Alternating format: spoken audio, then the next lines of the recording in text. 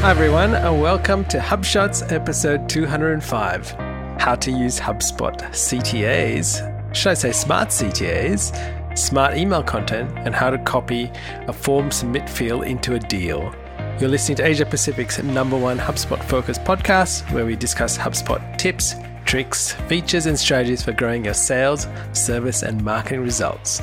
My name is Ian Jacob from Search and Be Found, and with me is Craig Belly from Zen Systems. How are you, Craig? Well, good evening to you, Ian. It's a late one tonight, but finally getting there. Hey, you've got a shout out. I do. I got a shout out to Christine all the way from Vienna. Thanks for listening and thanks for connecting with us. It is so good to connect with people all around the world, and we love it. Thank you, listeners.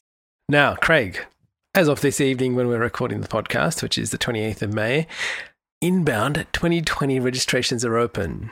So I would encourage people to go and register for Inbound. Yes, looking forward to that. It's all going to be online, of course. And we've updated Inbound Countdown as we do every year. So, Craig, how many days to Inbound? I think as we record this, it is 113. Wow. 116, sorry. So, listeners, like I said last episode, it is a great opportunity to experience Inbound for those of you that haven't been to Boston. And, Craig, I'm disappointed we're not going to get any clam chowder and lobster rolls. But hey, I think there's an opportunity in the market for a Sydney-based clam chowder. We got to find one. Just bring back the memories. Now, listeners, if you are in Sydney and you do have clam chowder and lobster rolls, let us know. Yes, please. All right, Craig, on to our marketing feature of the week. And we're going to talk about smart CTAs, or calls to actions, as we would say. And HubSpot has some amazing features around this. So we want to talk about it because I think it's an underutilized feature. Yeah, totally agree. I thought this was useful to put in the show because it's not new by any means. And in fact, if you see the screenshot that I've included, this is from 2018, some of the results that I've highlighted. But smart CTAs, I think everyone knows what a CTA is, right? It could be a button or a link that's on a page or an email.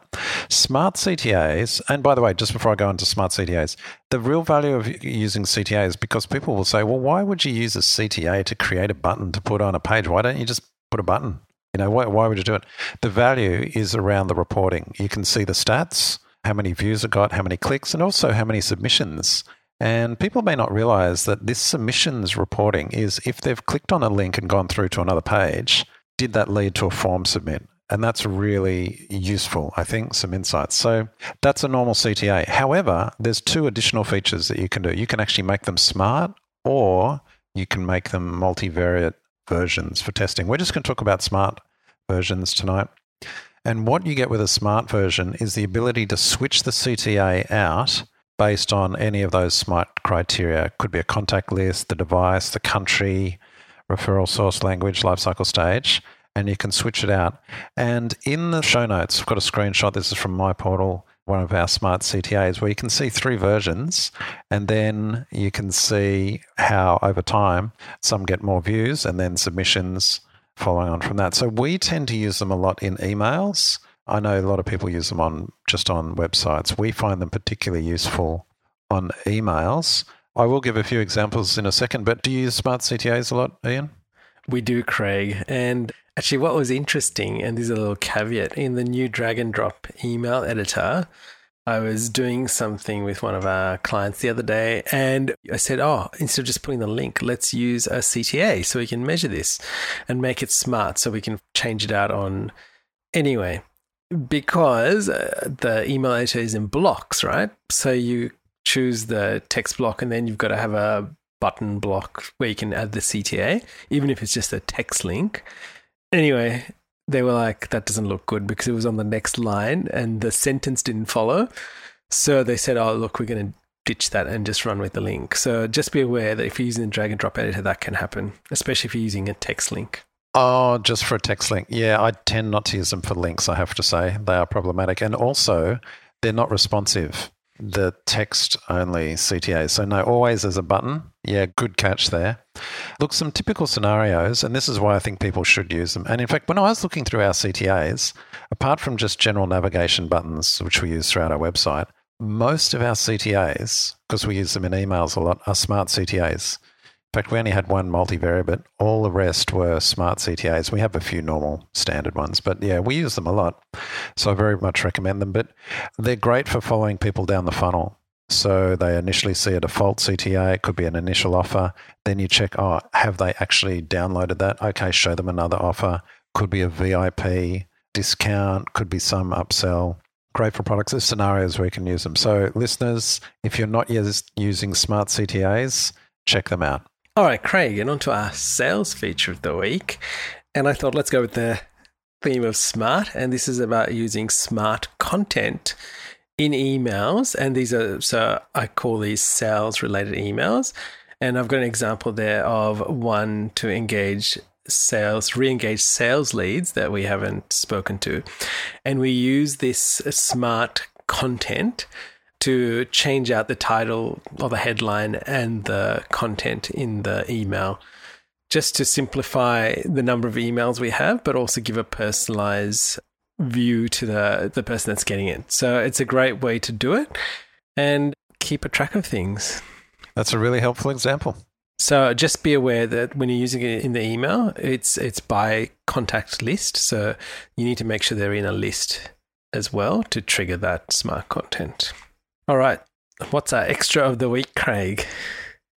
Actually, you just reminded me of something before when I was talking about smart CTAs, and I said all the different smart options you could use, and I went through them all, contact list, device, etc. You've just reminded me, in an email, you don't get all of those. On a page, you would for a CTA, but in emails, you obviously won't get anything that's related, say, to referral source or things like that. It's normally contact list would be the way you'd go. Or life cycle stage, I think. Or life cycle stage, yeah. Yeah.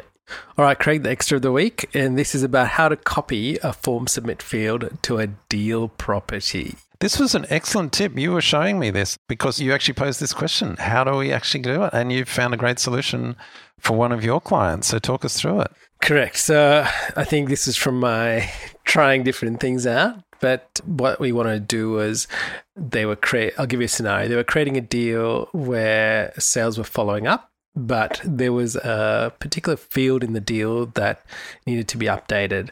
Now, after sales followed up, they would essentially then have a workflow that triggered emails that would say, you gave us a certain time frame that you would do this by. We just want to know, have you done it? So have you actually, in this case, have you booked a venue for your event?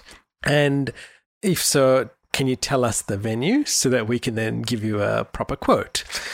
So here we go. We're like, okay, so we've got this deal now. It doesn't have this field that needs to be updated to give them a proper quote.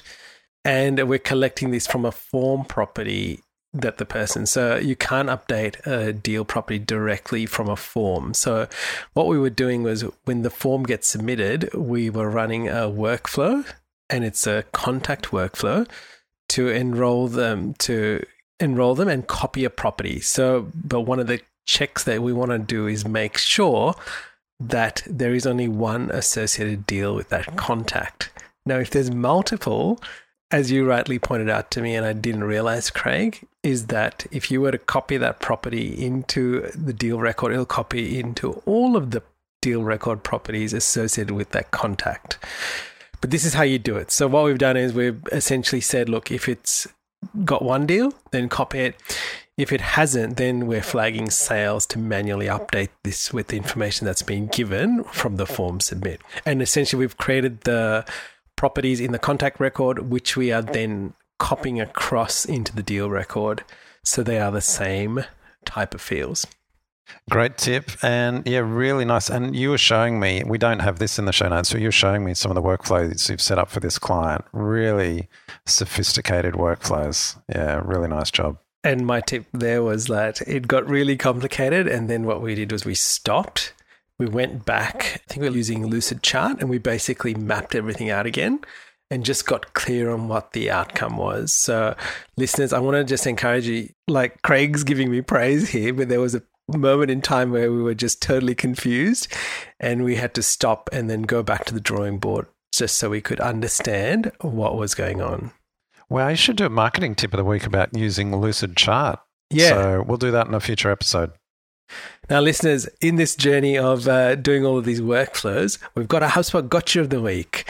And what we were trying to do is we imported data in from another system, so we were easily able to identify who had been imported. And what we wanted to do, we wanted to create a list of people they needed to call, but you need to exclude the import that's come in. So I thought, okay, well, I don't want to exclude all imports, because what would happen if, say, you imported a contact from your phone or you imported one or two contacts manually? You don't want that excluded because you want them followed up. So I figured, okay, the original source drill down to property had the exact import ID or name, right? So I thought, okay, well, let's take that. So we only filter out the people in that particular import. Anyway, it didn't work. And I was like, this can't be happening. Contacted our good friends at HubSpot support, and it took them a little time. But what actually happens in the original source drill down is what you see is not the value that the system is comparing. When you go to the contact record and you hover in the little eye on the corner, it gives you an ID. And it's the ID that you need to use in a list to filter the contacts. And you've got a screenshot of this in there from their knowledge base article. Correct. Which it'll all make sense when you see that. But the gotcha, here's what you need to mentally just file away, folks. Using original source drill down to doesn't work filtering. Why? Okay. Search for it or check out show notes of episode 205. You'll thank us. There you go. All right, our marketing tip of the week, Craig, and this is to do with Google's Search Console Web Vitals report. And they've got this new menu item called Core Web Vitals, and I would encourage people to log in and have a look at it. We've included a summary from Search Engine Journal that explains it really well. But they're looking at things like all the pages that are being looked at, site speed, and a few other things. And I know we always talk about this, but there is a wealth of information in there. So I encourage you to go back and look at it, because this is the place where if things are going wrong, it's going to be flagged for you in Google Search Console. Now, Craig, what was happening in HubSpot a year ago? You reminded me of this, that they launched their merge tool, or they officially launched. I think there was some beta pieces out for a while. Yeah, the merge tool. So they not only merge stuff using AI to do it intelligently, but they provided an actual tool where you could manually look at it.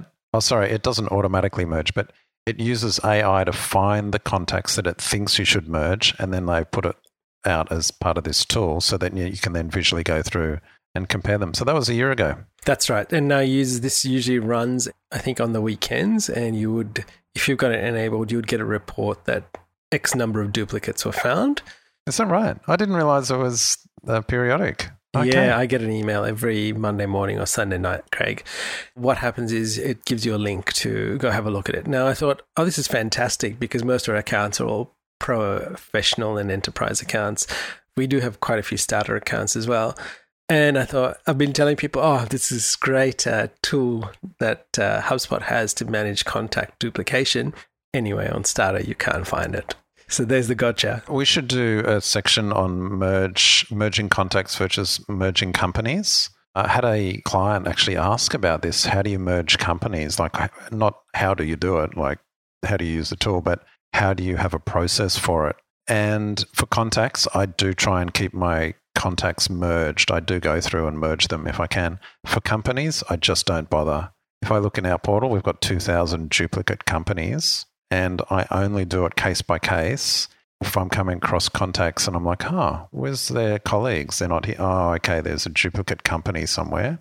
You do tend to find this if they've got a .com and then a .com.au company, and it does happen. But as a process, I just don't bother about it until it comes to a deal time. But we should have a whole section on that kind of hygiene around merging.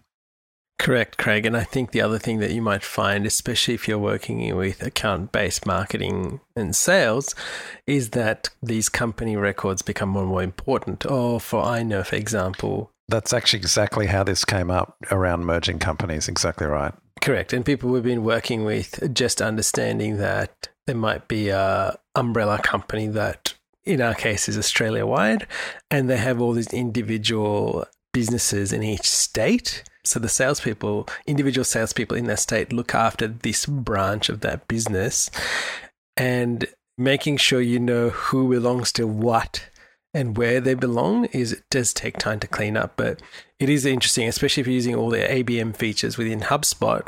Going through this process to do that is actually really valuable in keeping your data clean and also getting the right ABM stats out of the system so you can utilize them to target accounts correctly.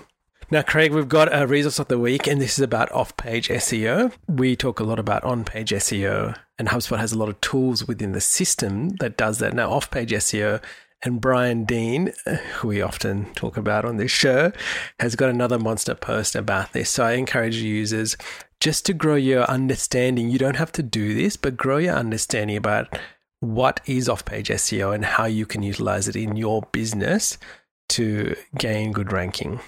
Craig, what's the quote of the week? You know, I used the Calm meditation app. Yes. And each day they have a little quote, and this is from Calm, and it's a Zen adage. It says, "You gather more flowers with an open hand than a closed fist." You might say, what's that got to do with marketing? Well, absolutely nothing, but it's around comparing humility with ego. And I just thought current things happening globally, that is perhaps a message that some people need to hear. Now, listeners, we've got a bonus link, and this is a shout out to one of our Sydney locals, Nathan Reish from Content Chemistry. And he's got a great SEO checklist blog post that we've stuck in there.